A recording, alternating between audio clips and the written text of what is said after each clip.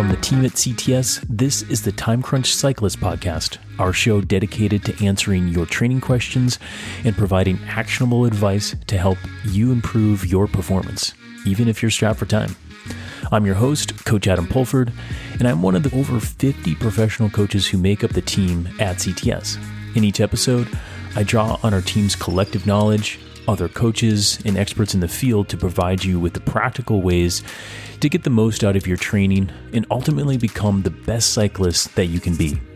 Now, on to our show.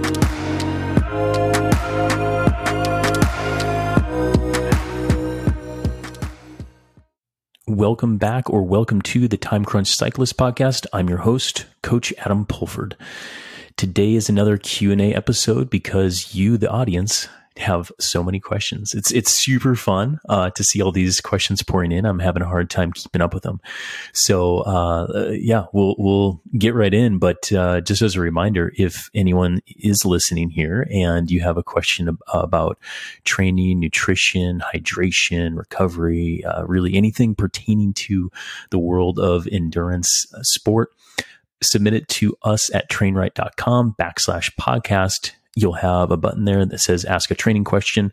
Click on that, fill out the form, and I work on those questions and answers here on the podcast. So it's pretty fun to be hearing from you, and even Stefano and some others have written back and said, hey, thanks for the answer. And yes, 2 thumbs up if you're watching on YouTube.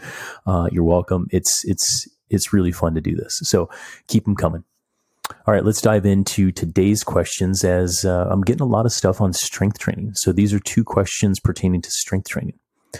The first one is this. I'm a 77-year-old road racer, senior games venue now. Up until 70 years old, I raced on the velodrome in California. Prior to that, I was on the road. The question is in AM weightlifting session, so morning weightlifting session here in Maine. Cannot find out how much weight I should be moving at my age. Currently at 400 pounds on the leg press, I assume. Yeah, leg press. And 155 pounds on the squat. I'm assuming a back squat. Both with multiple reps. How much weight is too much? How frequently? Hope you can help. Thanks, Sydney. Yeah, Sydney. This is gonna be a fun question to answer here. So I would say a short answer here, because I always give a short answer and then a kind of a longer detailed answer. Short answer is compare you to you, not others. Okay. There's no one weight that you should be doing, and no one weight that you should not be doing other than the weight that may injure you. Okay. So again, compare you to you, not others. Now, the detailed answer, use qualitative and quantitative data as your guide to get you closer to your strength training goals. Okay. Let's first start with rate of perceived effort, RPE. This is still the best way of monitoring intensity for seasoned athletes in the gym. Okay. So for all, I was about to say all, not all. There's a couple, but the majority of my athletes, I have them using RPE as the primary guide for intensity in the gym. So what that means, so for example, scale of 1 to 10, 10 being a max effort, 1 being super, super easy. That's the RPE scale that we're operating with. On harder days with rep ranges of say 8 to 10, I'll tell them to make it feel like a 7 or 8 out of 10. Okay. So this is medium, hard. Really hard days with rep ranges around 4 to 6, I'll tell them to make it feel like a solid 9 out of 10. So we're not maxing out. Okay. But we are going really hard.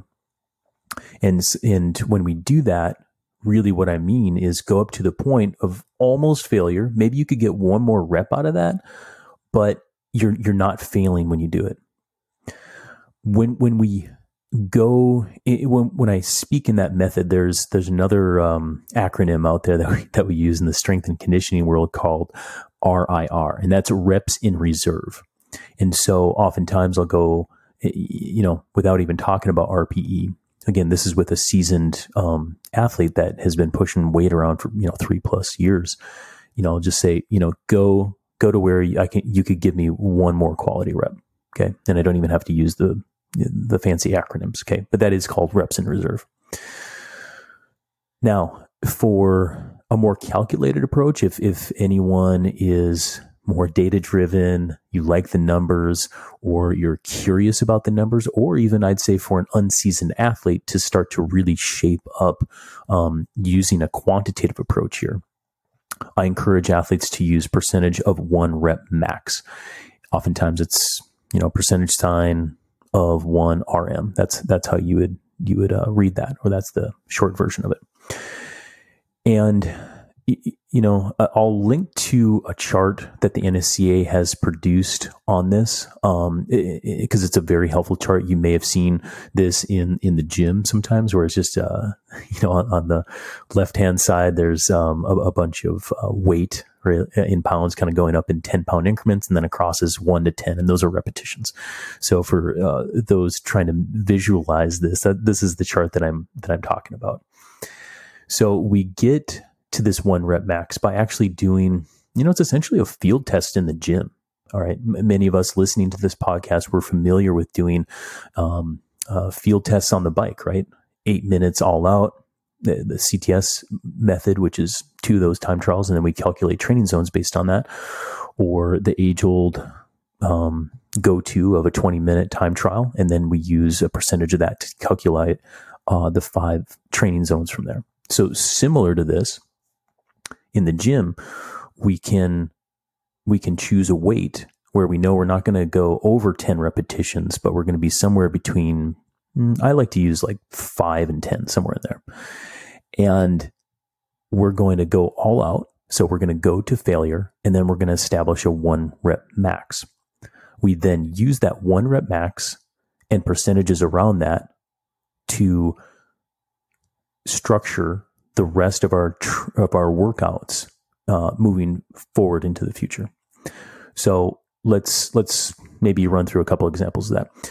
Generally, when we're finding a 1 rep max for an exercise, I'm talking about primary movements or full body explosive exercises like the squat, bench press, power clean, even pull-ups, something like that. So the primary movements. I suggest, going to, and again, I'll link to this, but the NSCA to look at that 1 rep chart max. But let's see, Sydney, because you used 155 pounds, okay, let's just use that for an example here. Sydney, if you were to go in the gym and do a 1 rep max, if you find your 1 rep max using 155 pounds, I tell you, use that weight of 155, go till you can't, have a spotter to be safe, and calculate the 1 rep max. And let's just say, for example, you did 8 repetitions to failure using 155. Based on this chart, we would determine that your 1 rep max would be somewhere between 190 and 190 and 200 pounds. I'd interpret that just by using 195. Okay. And that would be your 1 rep max. Now, similar to on the bike, we've got ranges to kind of fit within all this stuff. If you were, and I'll post all these numbers too, because it gets a little numbery when I'm just talking about this on the podcast, but for developing strength, this is like just sheer raw strength, picking something up, maybe a little bit slowly and you're grunting. That's what we talk about with strength. Okay. Repetitions of 4 to 6. And we're going to be using something that's greater than 85% of your 1 rep max. Okay. When we're trying to develop power, this has velocity to it, or speed. So this is still pretty heavy, but we're going to move the weight more quickly. We can use repetitions anywhere between like 1 and 5 when we're developing power. Typically, so these percentages, by the way, are coming from the NSCA as well as what I use in my own practice. When we're training power development, I'm using 80 to 90% of 1 rep max for repetitions of 1 to 2. So notice how we're not going all out here. It's 80 to 90%, but for 1 or 2 repetitions. And to develop this power or, speed with weight, we can still use that rep range to do that. Then we can still develop power by using 75 to 85% of that 1 rep max and use repetitions of 3 to 5. Finally, something, if you're in the strength training world or you've been lifting for a while, you've heard the term hypertrophy. This also refers to like muscle growth, muscle strength, muscle growth, sometimes size. We're going to be using 67 to 85% of that 1 rep max and repetition range of 6 to 12. Finally, with muscular endurance, we'll be aiming for less than 67% of 1 rep max and then aiming for repetitions that are 12 plus. I don't go there on a very regular basis, okay, for endurance athletes because we do so much endurance training in our primary sport. We don't need that. So primary takeaway, and then the whole reason why I went through all the numbers and talked through that, focus on 1 through 3. So strength through hypertrophy. And that is going to be probably the most essential aspect for us as endurance athletes. Okay. And you want it, and I've talked at length about this on other episodes on when to target this. Okay. But I wanted to give you those percentages because I haven't ever talked about 1 rep max and the percentages and how we structure up some of these workouts on the podcast before. So I hope you find that useful. Now, to that, Sydney, again, that was the primary exercises that we talked about. There's also something called accessory movements or the other stuff. Okay. And they don't typically get assigned a percentage of 1 rep max because, the muscle groups that we're targeting, they're usually smaller muscle groups, are usually isolated to 1 or 2. And, it doesn't have the same cost to the central nervous system like the primary or bigger movements that we just talked about above. Additionally, these accessory movements, so these things are like bicep curls, cable rows, hamstring curls, things like that. They usually, it's pretty binary in the way of when there's failure, okay, with a very low risk associated with it. So if I'm doing some bicep curls and if I get tired, I just set the weight down. Pretty simple. But if I'm doing a back squat and I go to failure and I can't lift that weight up, there's a lot more risk and potential injury that occurs there. So this is why, in general, those accessory movements don't have the percentage of 1 rep max. Just go RPE based on feel once again, and that's gonna get you there. So Sydney, I hope that helps kind of shore up of how much weight you should be doing and when and why, because when we look to the kind of that periodized model and when we start to look at the numbers associated with everything, I think that answers your question. But keep in mind, if you're in the gym and you're getting after it and you're doing hard sessions and keeping the easy days easy, that's what's so important. Don't compare yourself to others, just you to you. Make sure that you're progressing every month. All right, question number 2. I'm using the time crunch training plans. Should I put strength sessions on interval days or on one of the off days? And that's coming from Jason. Yeah, short answer. Typically, we want to keep the easy days easy, hard days hard, and rest days rest. I'm saying that on every podcast these days, and all you listeners are probably getting sick of it, but I'm going to preach it home. And so typically, I'd say based on my experience, based on the latest research out there, and I talk in depth about this with Steven Seiler on an episode previous in the 100s, something like that, where if you flip the anaerobic switch on a day, meaning you do interval days, typically if you have the time, I would put the strength training days on the same day as the interval days. And that goes into a whole host of reasons, but it's grounded in keep the hard days hard, meaning if you flip the anaerobic switch, keep it going and increase the training density of that day via the bike and the weights. And that would be the most ideal. However, now let's get into the long answer. If you have time, yes, you can put it on one of the rest days, but let's clarify that.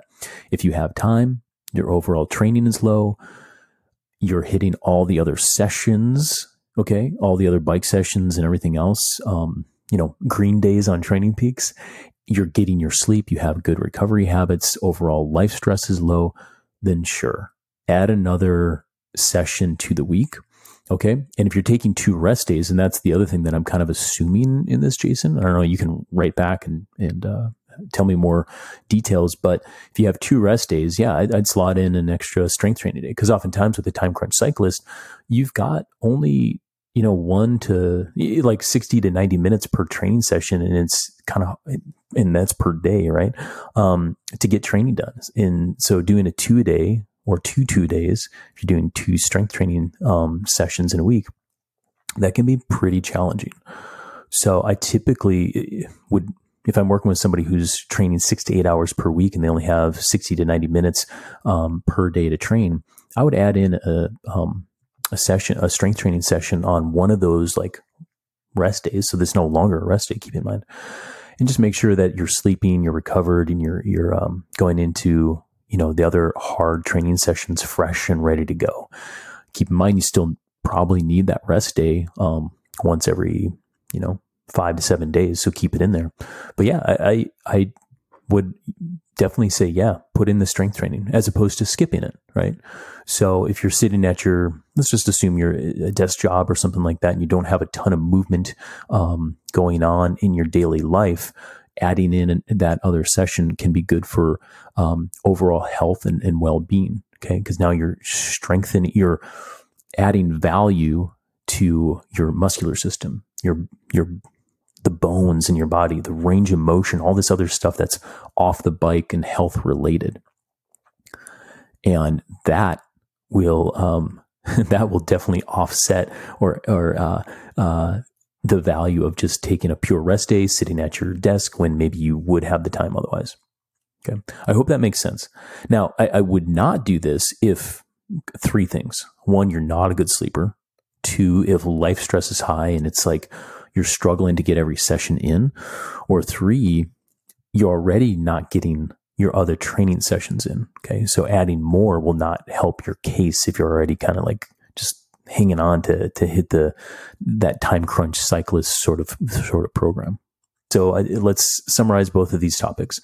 So summary of question 1, to how much weight should we be moving in the gym? So rate of perceived effort is still one of the best modes of monitoring exercise in the gym. The RIR is another way of expressing RPE or communicating how hard it is to go in the gym. So that's another way of just communicating that.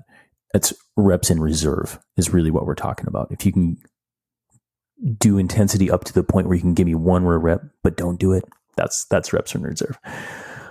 Using the 1 rep max chart can help identify limits, maximum, or like the edges of your physiology, and that can help clarify the percentages of weight that you should use moving forward for future training sessions.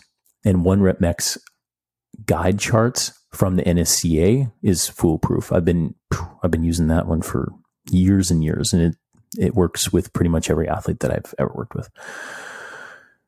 Summary to the second question is, when training volume is overall low, 6 to 8 hours for a time crunched cyclist, and you have good habits already established, adding in a strength training session to your overall plan can be a healthy thing, even if that means you're doing away with 1 of the 2 rest days that may be in the plan already.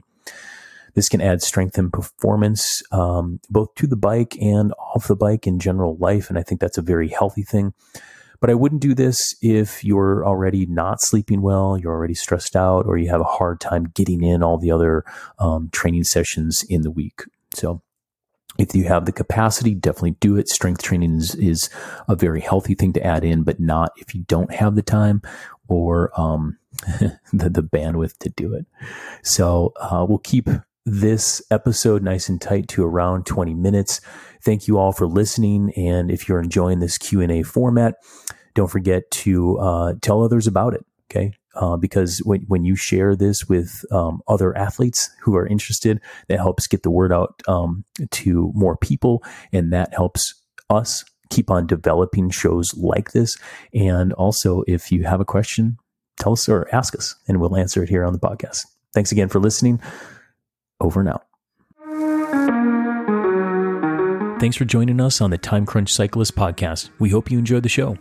3 quick things before you take off. First, head over to trainright.com/podcast and submit your training questions you'd like to hear answered on future episodes. If you enjoyed the show, leave us a review on Apple Podcast and share the episode with your friends. This is the best way that you can help support the podcast so we can continue to produce free content to help you improve your performance. Lastly, if you want even more actionable training advice, head over to trainright.com/newsletter and subscribe to our free weekly publication. Each week, you'll get in-depth training content that goes beyond what we cover here on the podcast that'll help you take your training to the next level. That's all for now. Until next time, train hard, train smart, train right.